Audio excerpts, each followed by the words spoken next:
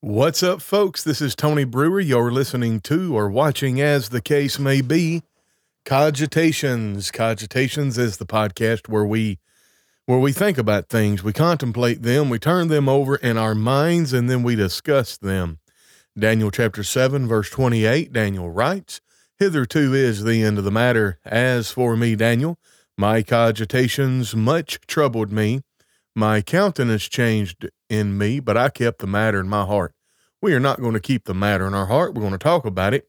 Today, we're going to talk about speaking in tongues. This is a viewer question. This is a viewer requested topic, and I am so glad to be a part of this.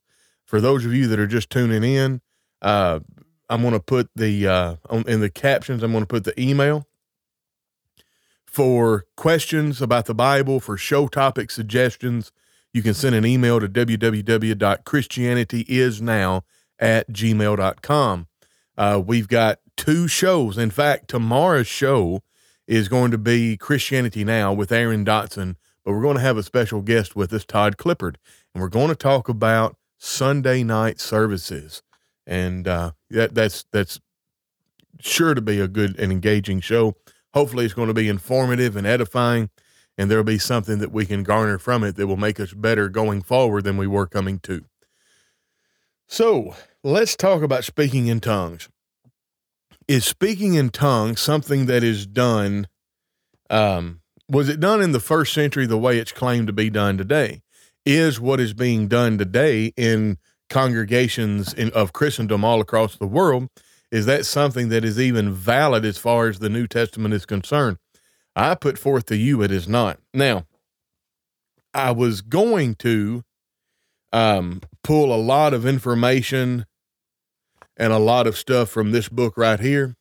This book is called Glossolalia, From God or Man, and it's by Jimmy Jividan, I suppose is his name. I'm not sure where you can get this book. It's an old book. February 1971 is the copyright I have on this particular version. It is from Star Publications from Fort Worth, Texas, at least Fort Worth, Texas, back in 1971. I'm going to read you the acknowledgement here. "I owe many debts for whatever merit this book might have. Scores of individuals have contributed to my understanding of the subject by asking questions and sharing with me the results of their own study. Tom Olbrich, J.W. Roberts, R.L. Roberts, and Paul Faulkner have offered valuable suggestions. Appreciation is extended to Rua Lemons, who first published a series of my articles on glossolalia in the Firm Foundation and has continued to encourage me with my writing, or in my writing.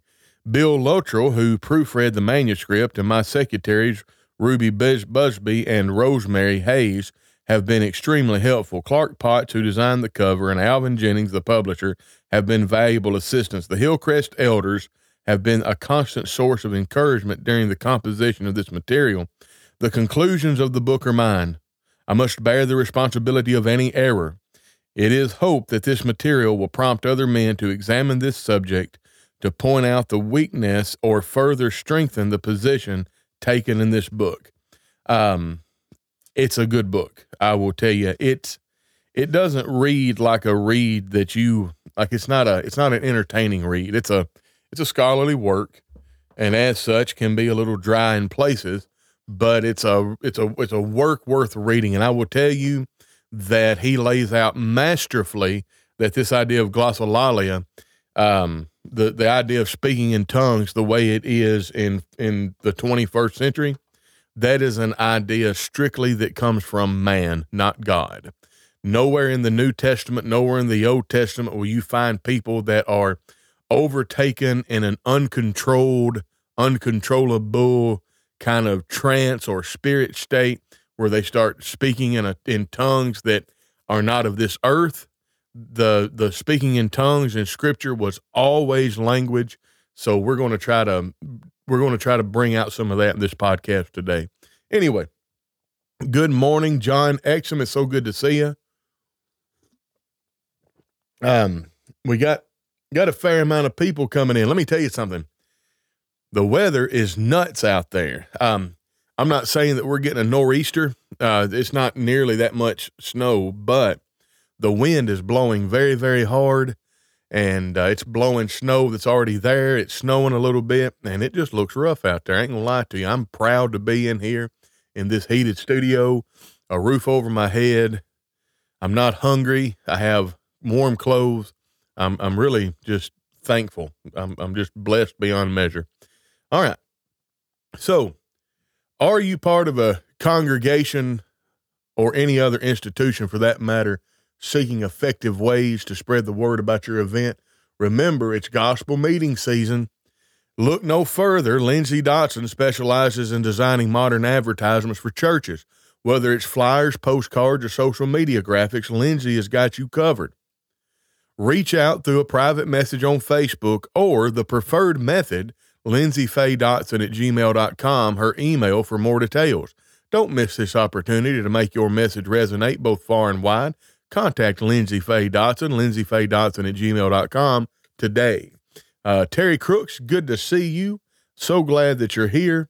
Remember, for show topic suggestions and Bible questions, Christianity is now at gmail.com. All right. Let's talk about this. In fact, hold up. Let's think about this. Let's think about language in general. Let's go all the way back to the beginning. All the way back to the very, very first chapter of the first book and the first verse of the first chapter of the first book of the Bible. In the beginning, God created the heaven and the earth was without form and void, and darkness was upon the face of the deep, and the Spirit of God moved upon the face of the waters. And God said, "Let there be light." And there was light, and God saw that the light was good, and God divided the light from the darkness, and God called the light day, and the darkness he called night. And the evening and the morning were the first day. And God said, "Let there be a firmament in the midst of the waters, and let it divide the waters from the waters." And God made the firmament and divided the waters which were under the firmament and from the waters which were above the firmament. And it was so. And God called the firmament heaven, and the evening and the morning were the second day. And God said, I'm not going to finish the account. Notice how many times God said, and then he said something, and it was so. And then he called what he just crafted a specific name. He had a nomenclature. I put forth to you that language is divine in nature. No other biological entity on the face of the planet communicates with language the way human beings do. Now, there are very complex organisms, there are organisms that have a very complex mode of communication. I think about whales, dolphins, and stuff like that. But regardless of how complex they are, regardless of how close they get, they do not have speech the way humans have speech. It's just impossible. It doesn't happen. It's not in nature. It is divine. It is not secular. It's not worldly in nature. It is divine in nature. Now think about this. Let's lick our finger and turn right. We're still in Genesis. Verse 26. And God said, "Let us make man in our image after our likeness. Let them have dominion over the fish of the sea and over the fowl of the air and over the cattle and over all the earth and over every creeping thing that creepeth upon the earth." So God created man in his own image. In the image of God created he him, male and female created he them. And God blessed them, and God, listen to it now, God said unto them, "Be fruitful and multiply." Hold on. You've got the very first humans that have just been formed out of the dirt being spoken to by God, and they understand it. When did they learn the language, folks? From whom did they learn the language? It has to have been given miraculously. It has to be something that was either innate in their creation, built into their DNA, and part of their nature. The ability to communicate is part of the metaphysics of humanity. Or God had to perform a miracle and endow humans, Adam and Eve, with the ability to speak and understand whatever language God was speaking when he said, "Let there be light." Logically, that's the only place from whence it came, or from whence it could come. Hello, Connie Barden. Good morning. Terry Crooks, I don't know if I said hi to you or not. If y'all say good morning or something and I ignore you, I'm not a meanie pie. I just don't do this very well sometimes. All right. So we have then this idea, this communicative power that humans participate in. It comes from God. Whenever you look in the New Testament about someone speaking in tongues, oh, cool beans, Terry. Whenever you look in the New Testament about someone speaking in tongues, it is always speaking in a language, not some kind of crazy spirit talk, not some kind of gibberish. It's not some kind of special language. There's no record of a special language between God and man or between man and God. In fact, that's the craziest thing I've ever heard of. Well, human beings need a special prayer language that they use in prayers to God. My response to that is why? That violates what we understand about the parsimony of God. What good is it?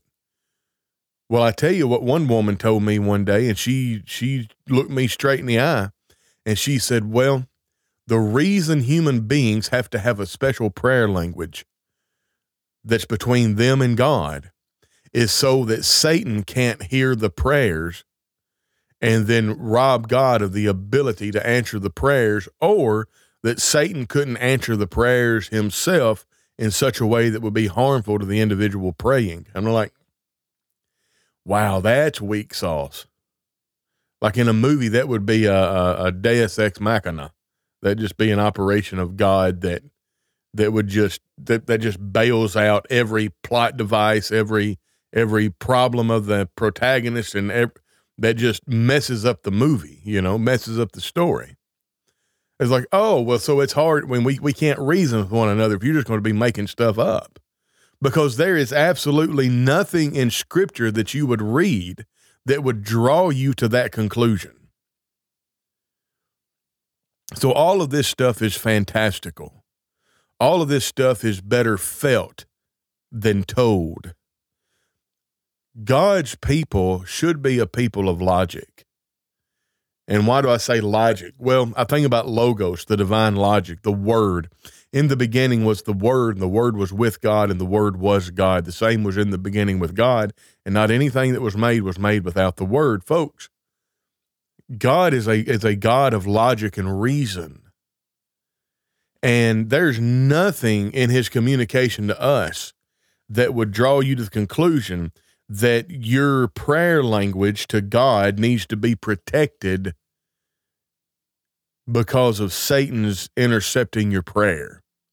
Hello, Paige Perry. Good morning to you. Brandon Wild, good to see you. I don't think anywhere in Scripture says Satan can hear our prayers. Connie, if it's there, I have overlooked it all these years. I don't know. And here's the thing. Logically, Satan, if he turns, remember, Satan is not omniscient and he's not omnipotent. I'm going to get this verse with John Exum. Hey, Sue Ross, good to see you. And Paige Perry, I hope I said good morning to you. If I didn't, shame on me.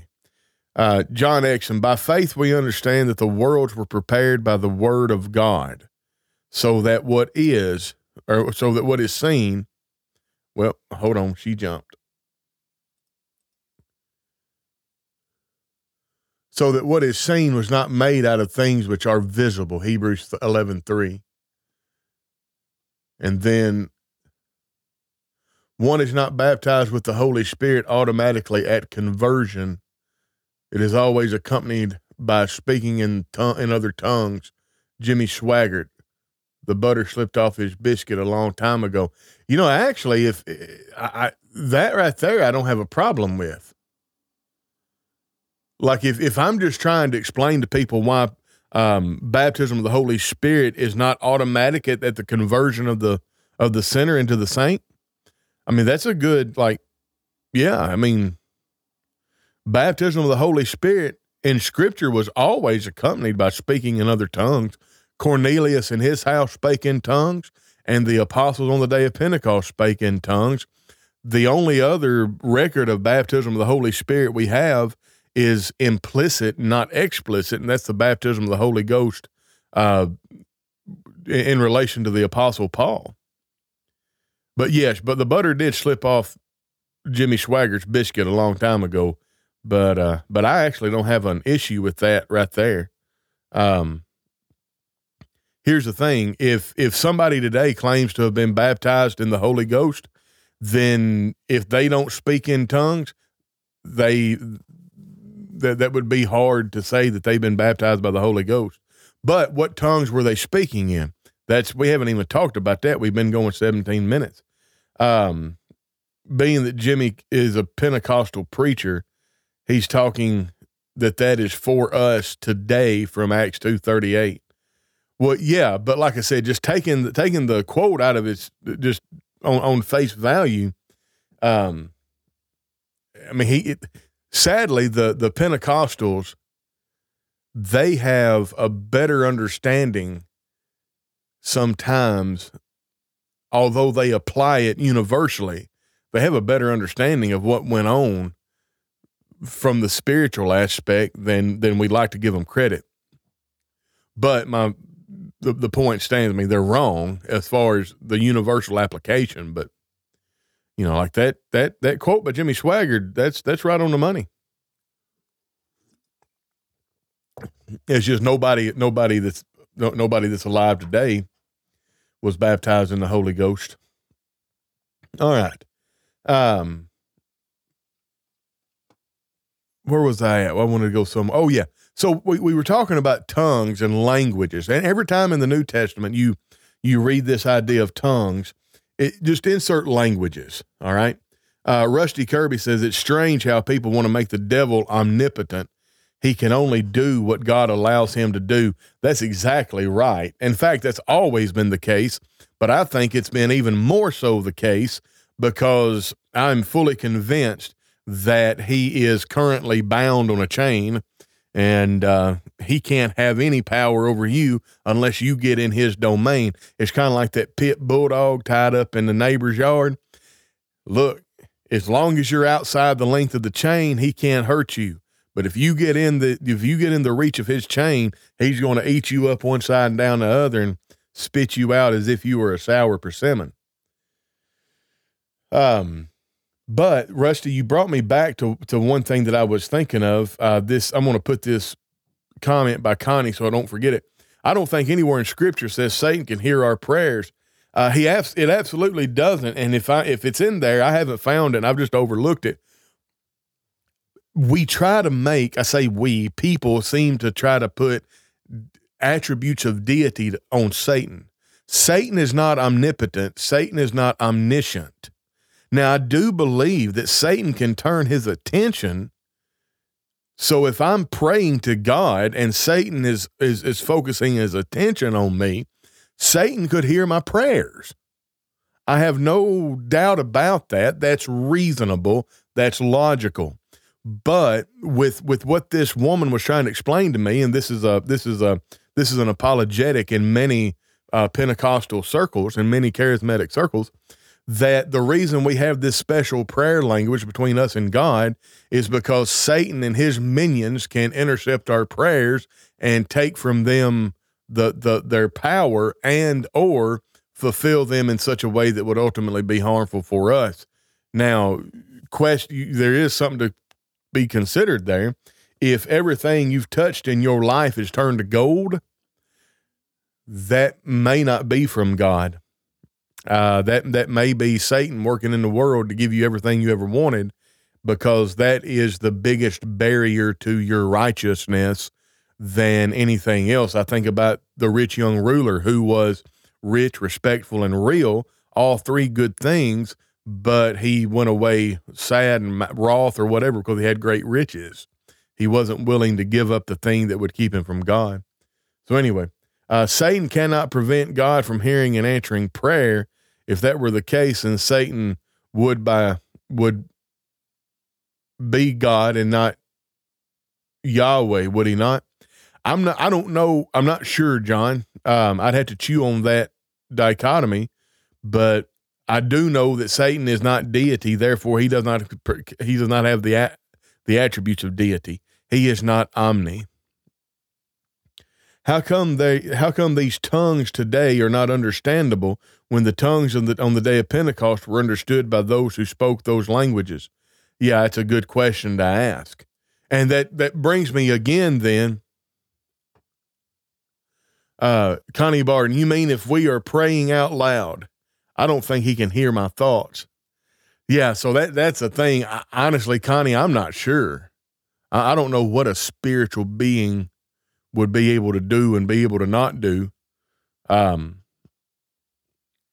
know that Satan knows us, and it would not be, in my opinion, it would not be beyond the realm of what a supernatural entity would be able to do. I mean, they're supernatural entities thinking.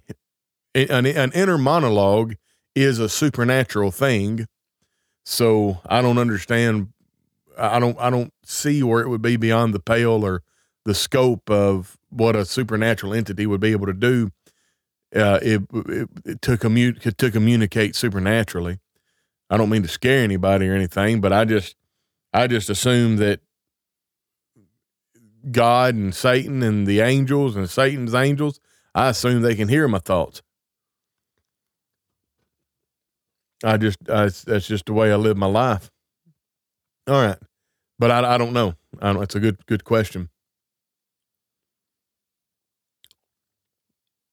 But just as we have been approved by God to be entrusted with the gospel, so we speak not as pleasing men, but God who examines our hearts.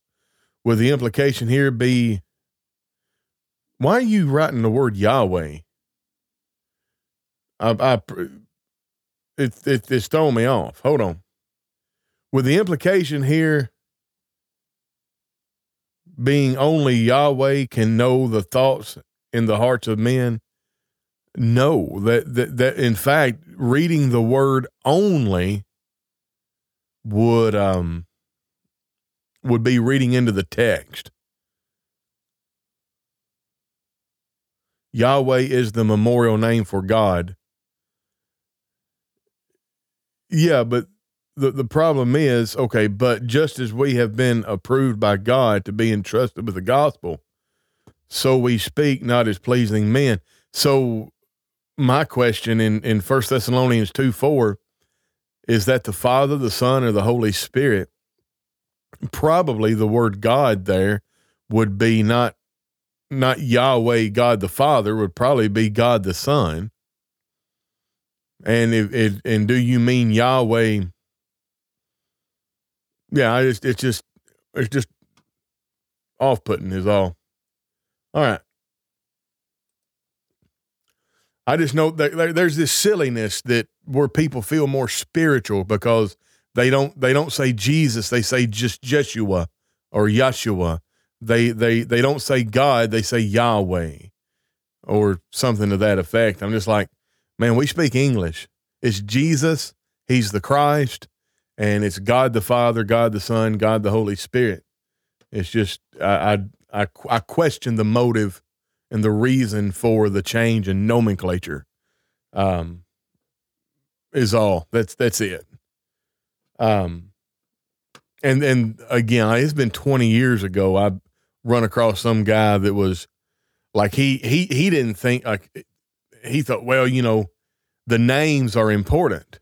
Well, why are the names important? I don't get it. If so, he's saying, well, Jesus is not Jesus's name. And he went on so far as to say, well, we shouldn't take the name of the Lord your God in vain.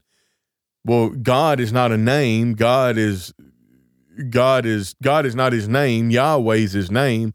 When the sad thing is, Yahweh is not even his name. Yahweh is just a tetragrammaton. It's his whenever God at the beginning in Exodus, the burning bush, it's I am that I am. I mean, so if we go all the way back and we're going to be purist, instead of saying God, just say I am that I am. Yeah, but Yahweh isn't I am. That's the thing. Like linguistically, that's not the case. Like it's just a weird thing. But Yahweh is not I am that I am. It's different. In fact, there's an utterance that's translated with the capital L, capital O, capital R, capital D. There's an utterance that is just, it's Yah, you know. It just seems awfully pious and sanctimonious. Terry Crooks, yes, tongues were assigned as to unbelievers. In fact, there are two different classifications of unbelievers. Like it doesn't matter if you're trying to convince someone of something. If you're trying to, semantics are very important. Look up the word semantics. Semantics are very important. But I'm not arguing semantics. I'm just arguing practicality. So whenever you see in the book of Acts chapter 2, the unbelievers were the Jews that were there on the day of Pentecost, and they were the ones that thought that they had done right by killing Jesus. Those were the unbelievers. In Acts chapter 10, the unbelievers were again the Jews who came with Peter, but they believed in God and they had obeyed the gospel. What they were unbelieving is they didn't believe that they didn't believe that the Gentiles were candidates for the recipients of the gospel. Let me go to 1 Corinthians chapter 14 to get that verse where tongues are assigned not to them that believe, but that believe not. Let's see. What verse is it? Oh, that's 15. No wonder it looked odd. All right. So it's toward the end.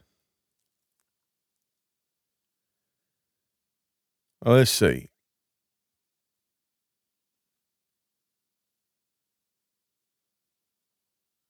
Well,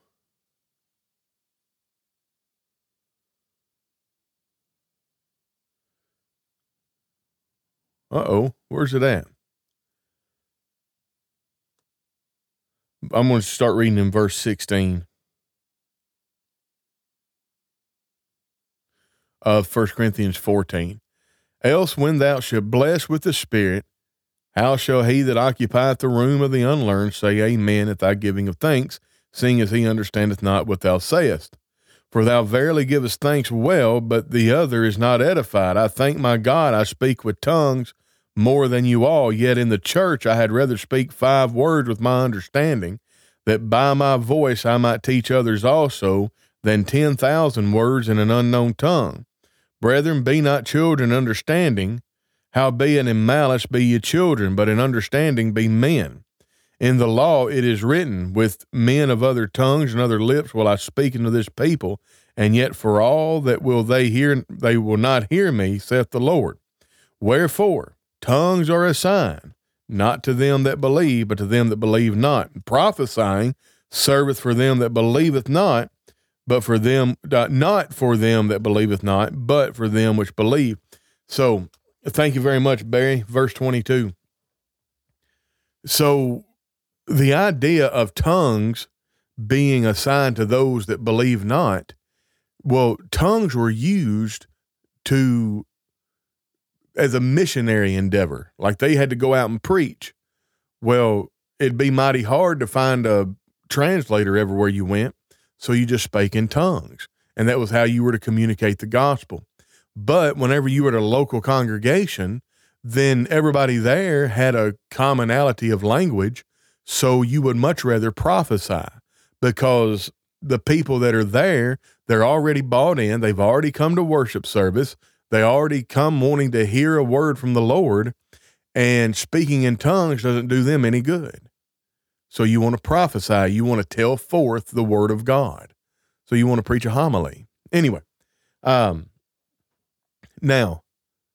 the speaking in tongues today, what unbelievers are you trying to convince? And who are you using as an interpreter? That's the thing with tongues. The things that go on today are not other languages. All right. In fact, let's just go to 1 Corinthians chapter 14. Follow after charity and desire spiritual gifts, but rather that you may prophesy. For he that speaketh in an unknown tongue speaketh not unto men, but unto God, for no man understandeth him. Howbeit in the spirit he speaketh mysteries. Now, Paul is not saying this is what should happen. He's saying, basically, if you've got no interpreter, then those tongues are just for you and God. There's nothing there. You're not helping anybody. You're not edifying anybody. But he that prophesieth, he speaks unto men for edification and exhortation and comfort. So if you're prophesying, you don't need somebody there to help you out. You don't need somebody there to interpret. By the way, I think it is habit as why I say Yahweh sometimes. I'm teaching the Psalms here, and the Old Testament uses Yahweh in most places in the Old Testament. In the LSB, that's why, out of habit, not as holy spiritual thing. I hope you don't think I believe Yahweh is more holy to say than God or Jesus. I don't believe that. I mean, I appreciate that, and I'm not judging what you believe or not. I'm just telling you how it comes off. But anyway, like I said, I don't want to make a deal out of it. It's just off-putting is all I'm saying. It's hard to process. When I say hard to process, don't take more of that than what I intended to mean. All right. So Paul says, he that speaketh in an unknown tongue edifieth himself, but he that prophesieth edifieth the whole church. I would that you all spake with tongues, but rather that you prophesied.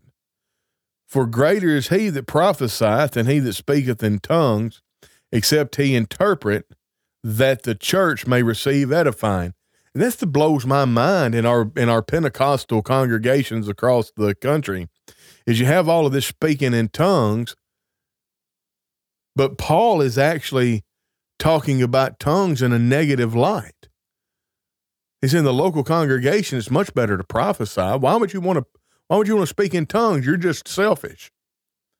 You'd rather prophesy so that you can help other people and edify other people. Because speaking in tongues without an interpreter does you no good, and it really does God no good. It does the church no good. You just look good. So now, brethren, if I come to you speaking with tongues, what shall I profit you except I shall speak to you either by revelation or by knowledge or by prophesying or by doctrine? In other words, if I'm just speaking from the overflow of what I've been taught, I just happen to be speaking in tongues, you're not edified because I'm not speaking by revelation. I'm not speaking by divine miraculous knowledge or prophesying or doctrine. I'm just telling you what's already out there. I'm just changing it into a language. Well, all that shows is I can speak in a language I've never studied, and it doesn't help you at all. And even the things without life-giving sound, whether pipe or harp, except they give a distinction in the sounds, how shall it be known what is piped or harped? In other words, think about revelry. So think about in the army, you have the bugle. And when the bugle sounds, when the drums beat a certain way, you know how to function as an army. What's the use in banging the drums or blowing the bugle unless it's distinct and people already know what that means? It's just noise. It doesn't matter. For if the trumpet give an uncertain sound, who shall prepare himself to battle? No one. So likewise, except you utter by the tongue words easy to be understood, how shall it be known what is spoken? For you shall speak into the air. So all of those people all around the world in these Pentecostal assemblies that get up in the stage and do all of the jigga booga jigga booga jigga, simako simata simako simata simako simata, all of that stuff, it's gibberish. It does nothing for them. It does nothing for the church. It doesn't build up. It doesn't communicate anything. They're just speaking into the air. And the only thing they're doing is they're receiving the accolades of man, because man is saying, look how holy this person is. He's speaking in tongues. Hello, Sword and Pearls. Good to see you. Hello. And the tongue speaking today is gibberish and often entails jumping around. Yes, it does. Well, I mean, you can read the account of the Cane Creek revival, and with where Barton W. Stone and some others were. And, do you want to speak in tongues? Say, here's my tie, see my tie, over and over. That's it. Yeah. Hear my tie, see my tie, hear my tie, see my tie, hear my tie, see my tie, or see my coat, see my tie, see my coat, see my tie. Incidentally, you can, man, I should have had this queued up. You can find on YouTube speakers whipping the crowd up into a Holy Ghost frenzy. And it is easy to see he is employing the exact same skills that a hype man for a hip hop artist would do, or a cheerleading section for a professional. Hello, Rose. Good to see you. For a cheerleading section for a professional football or sports program. They whip the audience up. In fact, in this book, Glossolalia from God or Man, let me see if I can find this really quickly. Let's go to page 35. So in this chapter 3, it's entitled Ecstatic Utterances or Languages. Most of the confusion that exists over tongue speaking is over misunderstanding of the nature of the glossa gift in the New Testament. 4 different views are generally held today concerning the nature of the New Testament gift. Number 1, the ability to speak in a foreign language without having learned it. Number 2, ecstatic utterances coming from a supernatural working of the Holy Spirit. Number 3, a combination of the above views, which makes the gift on the day of Pentecost foreign languages and the phenomenon in the church at Corinth, ecstatic utterances. And 4, ecstatic utterances, which are nothing more than psychological phenomenon explained in human terms. Well, in studying the New Testament evidence, one must be careful not to interpret the New Testament phenomenon in terms of the glossolalia experience today. They are to be studied independently. Only after one has discovered the nature of the glossa gift in the New Testament can he compare it to the present phenomenon. Jesus predicted tongue speaking after he gave the Great Commission in Mark. He says, and these signs shall follow, accompany them that believe. In my name shall they cast out demons. They shall speak with new tongues. This promise was fulfilled on the day of Pentecost in Jerusalem, sometime later at the household of Cornelius in Caesarea, still later at Ephesus, and finally after many years at Corinth. The promise of Jesus was one. Its fulfillment must also be one. All of the occurrences of the fulfillment of the promise must be considered as one, even though they are separated by in time and distance. There is no evidence that any of the fulfillment was different from the others. And so the first occurrence of tongue speaking in the New Testament was on the day of Pentecost. And of course, this talks about instead of ecstatic utterances, this was languages. This wasn't simply people being overcome or overtaken. And in fact, when we go back to 1 Corinthians chapter 14, there is something, there are videos on YouTube that actually teach you how to speak in tongues. And then, Kenneth Copeland speaking in tongues definitely summoned something foreboding. And Ted Hook Knight says, I don't mean to insult people, but it's hard for me to believe that they participate in this and support it and claim it. Yeah, listen, there was a quote-unquote Holy Roller church just around the corner from my house on Possum Trot Road growing up. It was on the corner of Possum Trot and Protemus. And I think Protemus. Anyway, it's called the Star of Bethlehem. And those people went nuts. And in fact, I had a little cousin that spent the night at a girl's house, and they happened to be having a tent revival. And I think it scarred my cousin for life because she went to that tent revival with that little girl having no idea what to expect. And the parents didn't realize that they were having a tent revival, or else they probably would have never let her go. And all those people rolling around on the floor and jumping and hollering and getting slain in the spirit, barking like dogs, speaking in tongues, all that stuff, which is just chaotic. It's a cacophony of chaos. Well, it scared her to death. She went hysterical. She said, those people, something's wrong. And it still, I think, bothers her to this day. I'm with you, Ted. I don't want to be insulting at all, but there's nothing in Scripture that would lead you to believe that something like that's okay.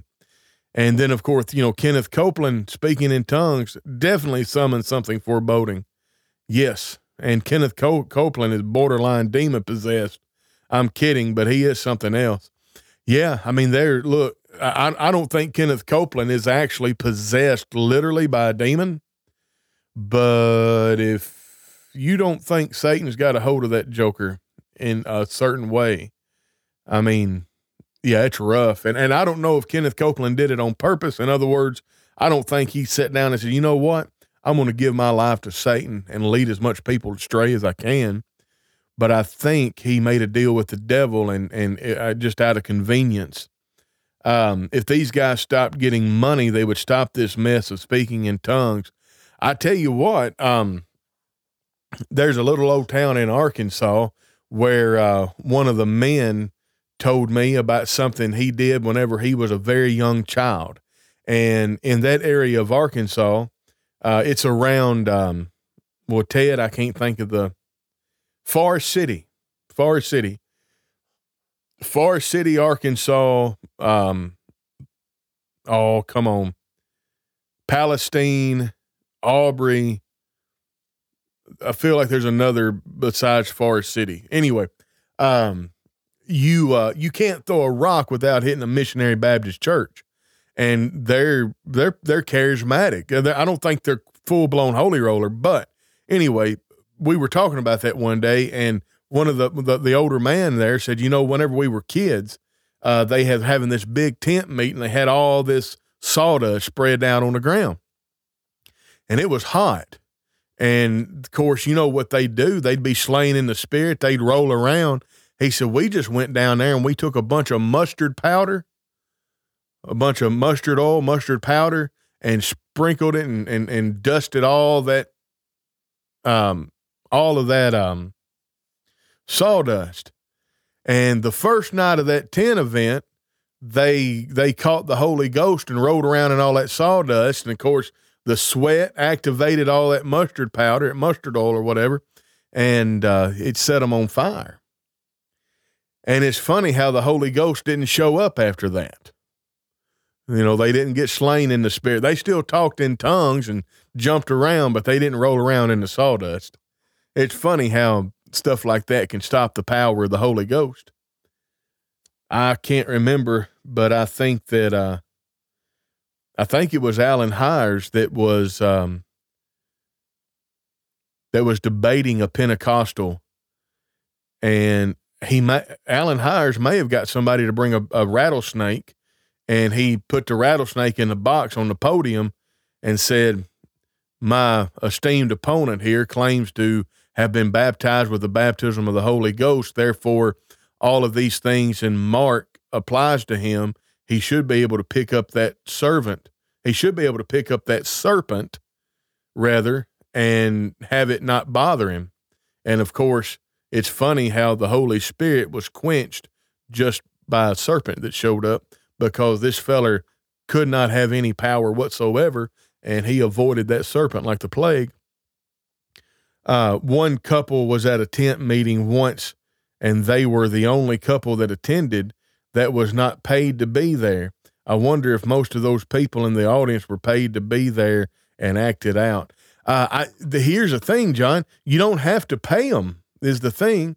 What Ted Hook Knight was talking about is the preachers in this stuff. If you took away their financial incentive, they wouldn't be acting like that. But the people in the crowd, they psychologically, it's the same as like a mob mentality, or shouting at a football match or something like that, a football game. It's that.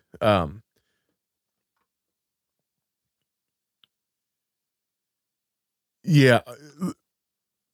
Sword and Pearl. I actually talked a little bit about that earlier before you came in. To Mammoth Spring Church's point about YouTube channels teaching on tongues, people claim to have their own prayer language. Have you heard about that, Tony? Yes, I have. And it blows my mind, because my question is, why would you need, first off, what passage of scripture would you go to in the Bible that would tell me I needed a special prayer language? Now, it's very possible that you go to, the very first part of 1 Corinthians 14, follow after charity and desire spiritual gifts, but rather that you may prophesy.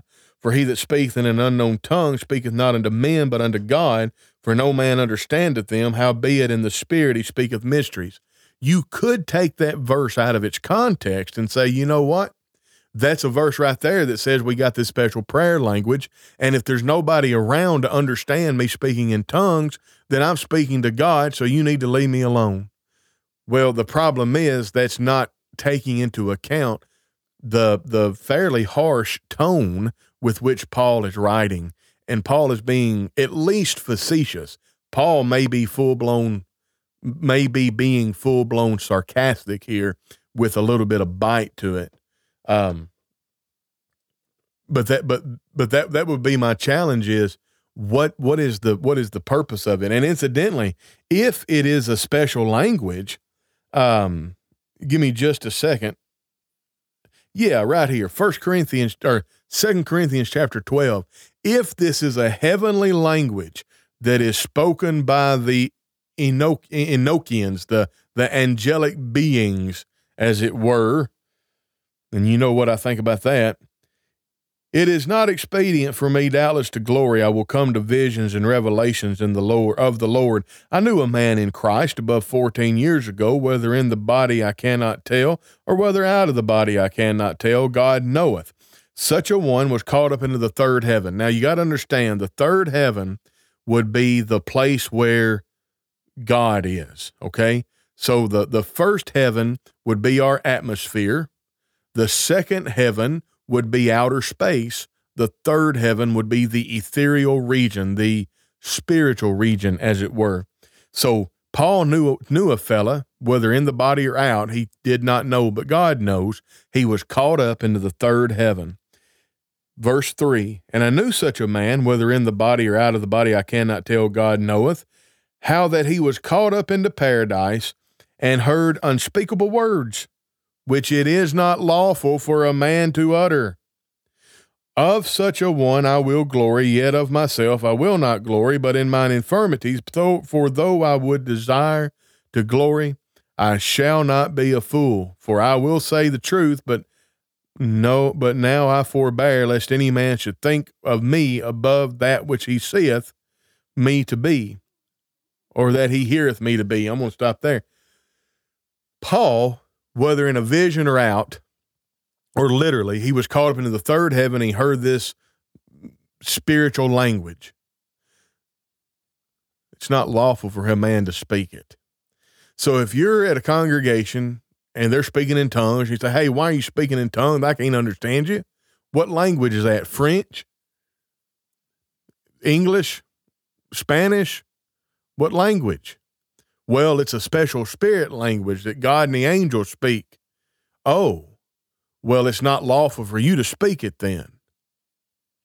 See how this just falls apart. Marjo Gortner has a documentary about all the trick prosperity preachers use to deceive people. It's on YouTube. That's pretty cool. Philip S. Carmen. Yeah. Yeah, if anyone speaks in a tongue, it should be by two or at the most three, and each in turn, and one must translate. But if there is no translator, he must keep silent in the church and let him speak to himself and to God. That means keep it between you and God. In fact, Paul uses that phrase, and it shouldn't be taken for anything more than it is. It's just a way to say you need to hold your peace. You need to hush up. Listen. It is good neither to eat flesh nor drink wine or anything whereby thy brother stumbleth or is offended or is made weak. Hast thou faith? Have it to thyself before God.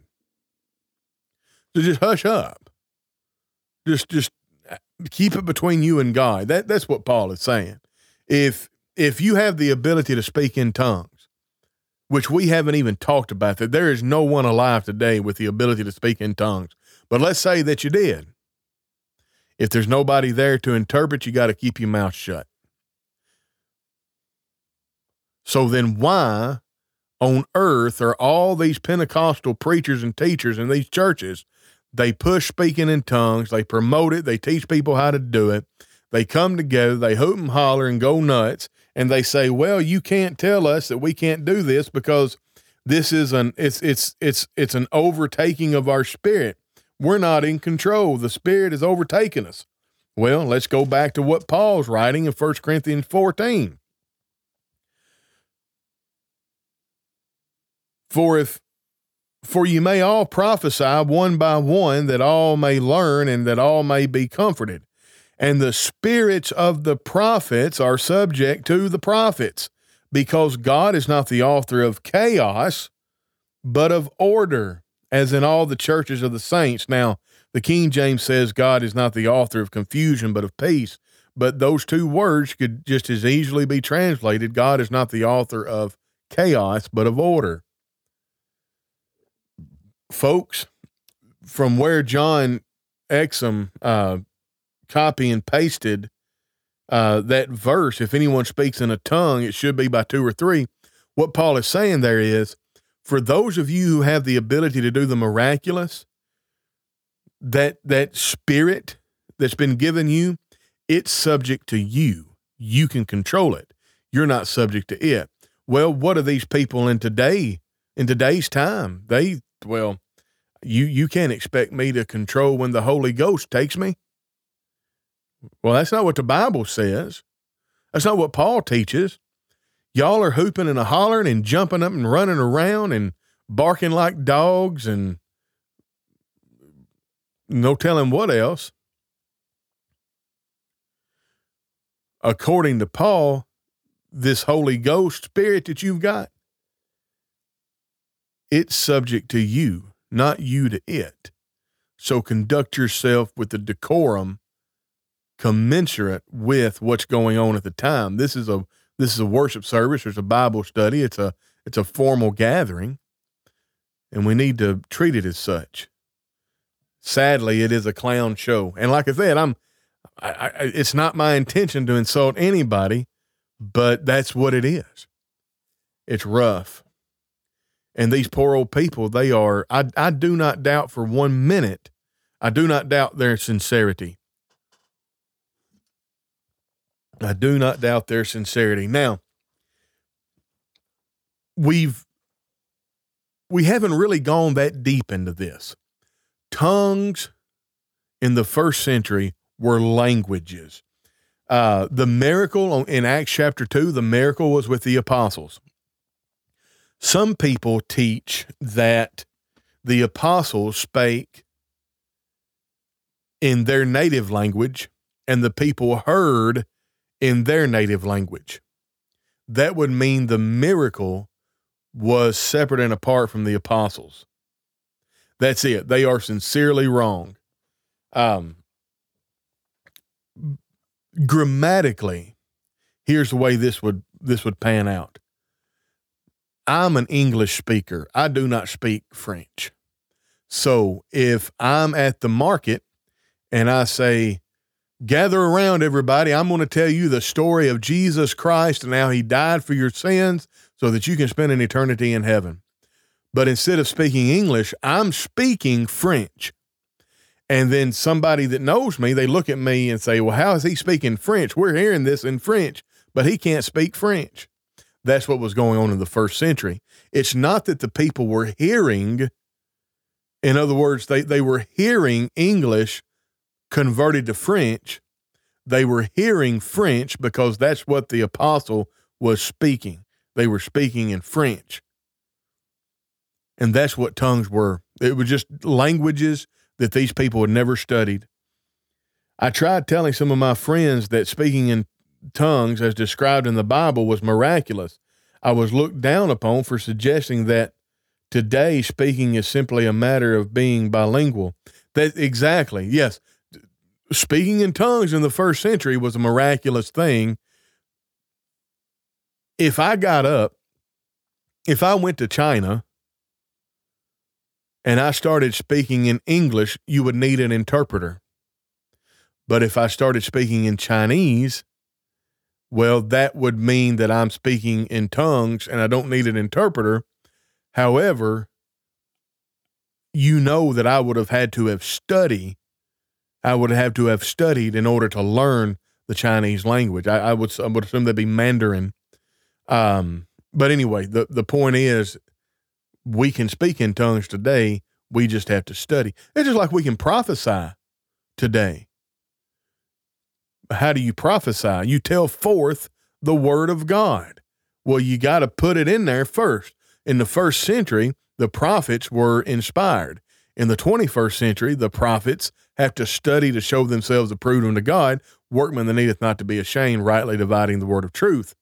Now, does that mean that I think that you ought to walk around calling Tony a prophet? God forbid.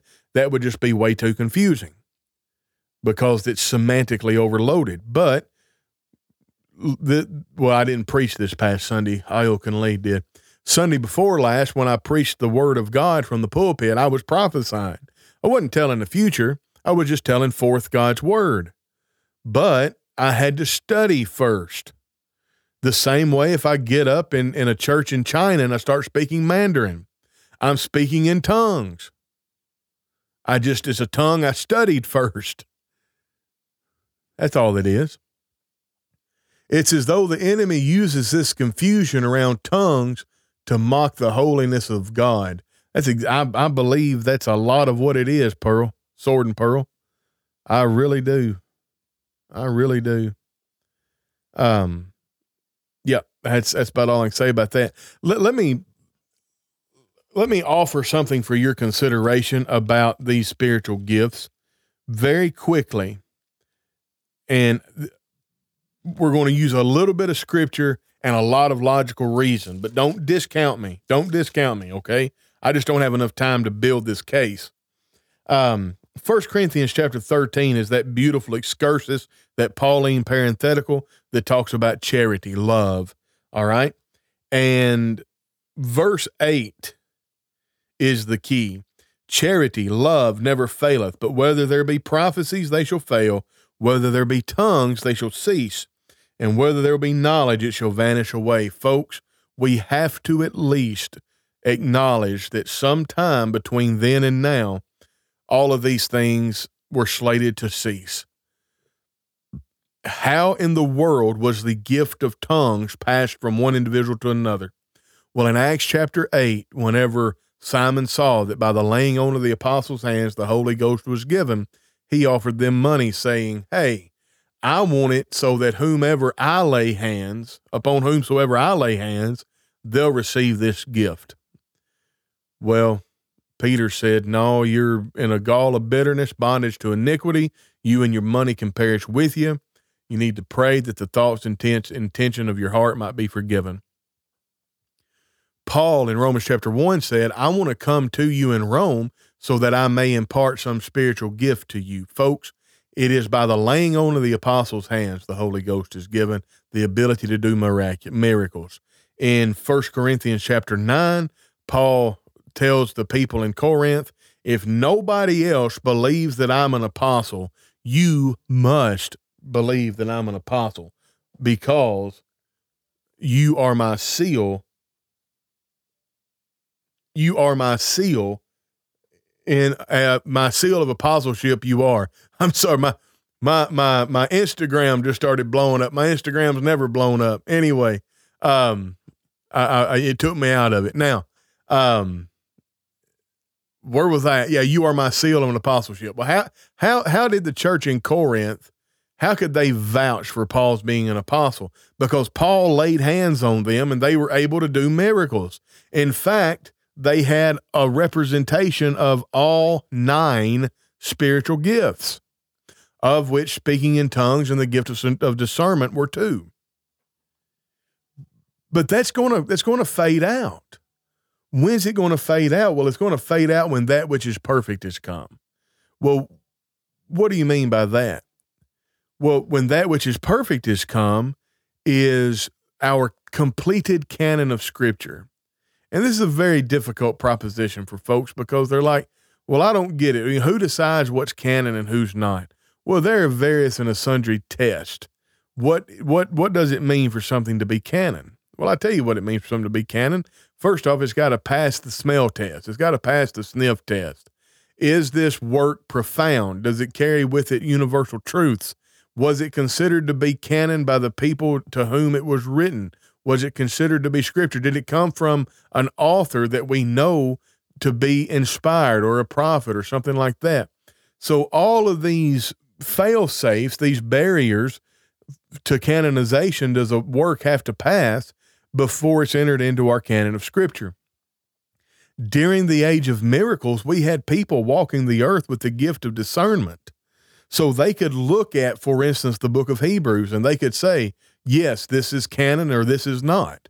And we have had this 66 books of the Bible almost since the first century, folks.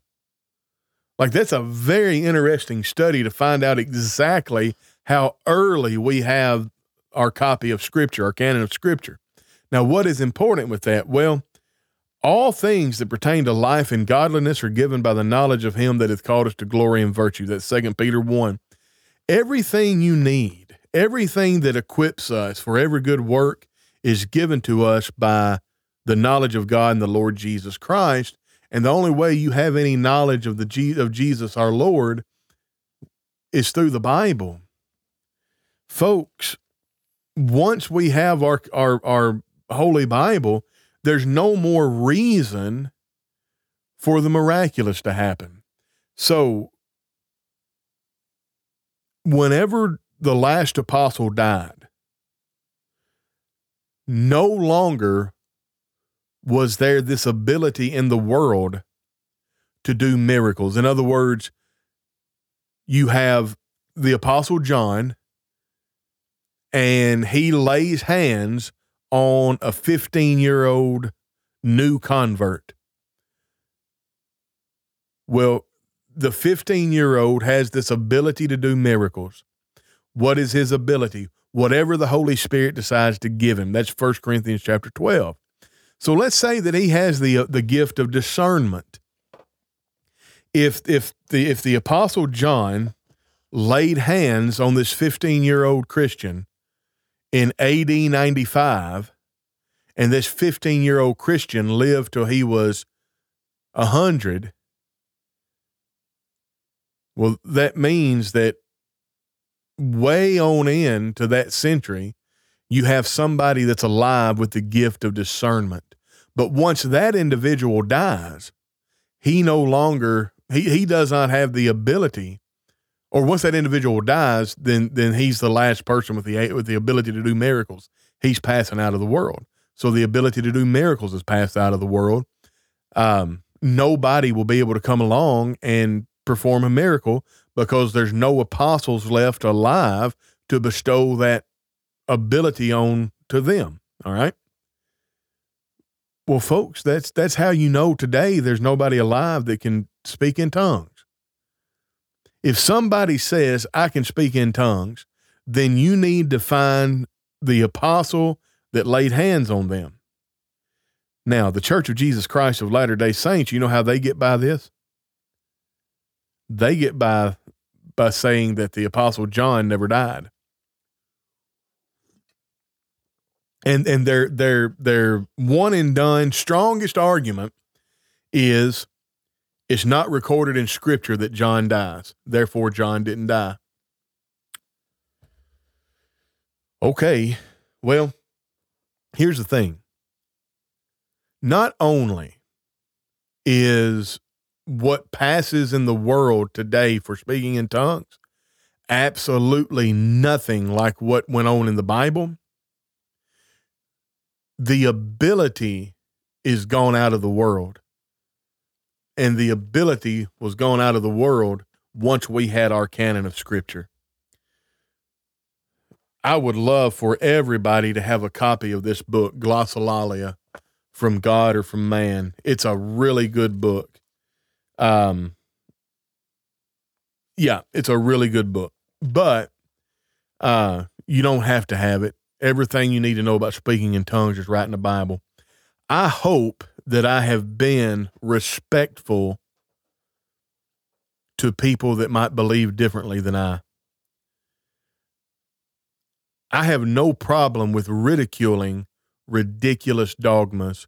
And quite frankly, this idea of speaking in tongues, it's ridiculous. It deserves to be ridiculed.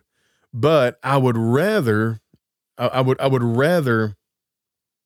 believe, I would rather not ridicule it and convert more people to my way of thinking than to ridicule it, which I believe I have every right to do, and cause them to double down in their way of thinking. Now, keep in mind, I'm not above ridiculing a ridiculous doctrine, but here's the thing with this doctrine. I hope if you don't take away but one thing from this entire live stream. If somebody claims to be able to do a miracle today, well, the people that were able to do miracles in the first century, none of them went around debating whether or not they were able to do miracles. They just did the miracles. Does that make sense? It's almost like faith and works. James says that all of you say that you have faith without your works. Well, I show you I have faith by my works. In other words, there's walking the walk and there's talking the talk. And the people that are out there walking, you don't ever hear them talk because they're too busy walking. If there was someone in the world today that was actually able to do miracles, they wouldn't be on the lectureship circuit trying to logically prove from Scripture that miracles are able to be done. They would just be doing the miracles. They would just be doing the miracles. And don't say your way of thinking, this the Bible's way of believing. I get it, and there is a sense in which that's true. And anyway, that's,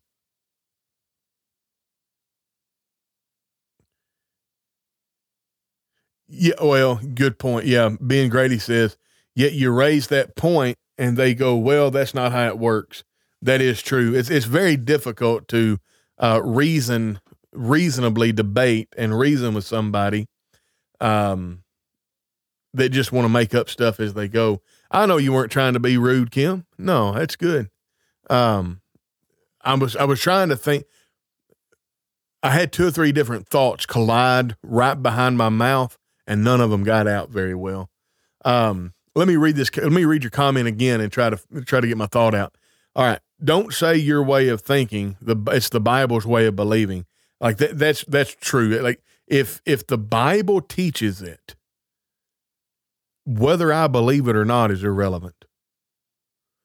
Like one of the harshest statements that you can make is, well, I know what the Bible says, but, and people do it with me when we talk about baptism. Listen, I don't want to teach a work salvation. You cannot work your way into heaven.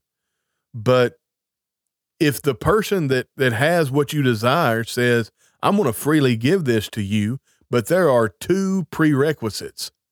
You have to come to me and you have to wear a red hat, and I'm going to gift you $1 million. I would wear a red hat and I would come to that person and I would not even argue 1 minute. Jesus said, he that believes and is baptized shall be saved. He that believeth not shall be damned. I'm going to believe and I'm going to be baptized. Period. It doesn't matter whether or not what we believe. It just, that's what Jesus said. You're going to argue with him or not. And then I do want to mitigate that by, I've seen some posts like, well, when I quote scripture and everything, that's not my interpretation. No, everything we say is an interpretation of scripture. I believe that baptism is necessary for the remission of sin. That's an interpretation of scripture. Like every belief we hold is a conclusion based off an interpretation of scripture. Is my interpretation correct? And is your interpretation wrong? Or is both of our interpretations wrong? Because they can't both be correct. Anyway, that's a roundabout. I don't think he's being rude at all, Kim. It makes for good content to flesh stuff out like that. Diana Harden says, you handled it well and while speaking the truth as we are to do, regardless of who might be offended. Absolutely. And, yeah, I don't want to be offensive with the truth, but on the other hand, I don't care if I offend you with the truth. So I don't know if I answered the question adequately or not. I think what I've tried to do is I've tried to make the case that what happens today that is called speaking in tongues, that is nothing like what was happening in the first century.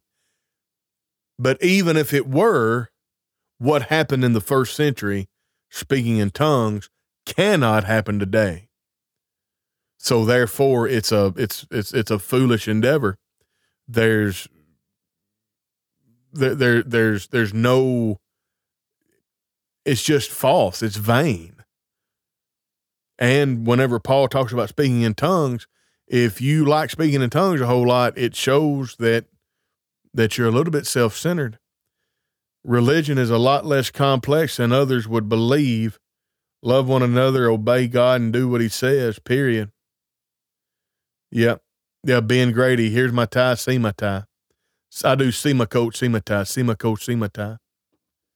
All right, guys, I hope I've answered this question adequately. I hope that if it's brought up any more questions that you can send me an email.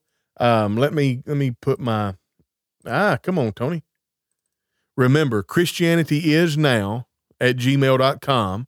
You can send me an email for show topic ideas and questions. Tomorrow, we're going to have Todd Clippard on with me and Aaron. Love having Todd. And we're going to talk about Sunday evening. What are some good things we can do for Sunday evenings and all that? Hello, Debbie Mangus. It's good to see you. So look forward to tomorrow's show. Let me put the tip jar up. Remember, this is not a work of any congregation. Aaron Dotson are handling this all out of pocket. We'd love for you to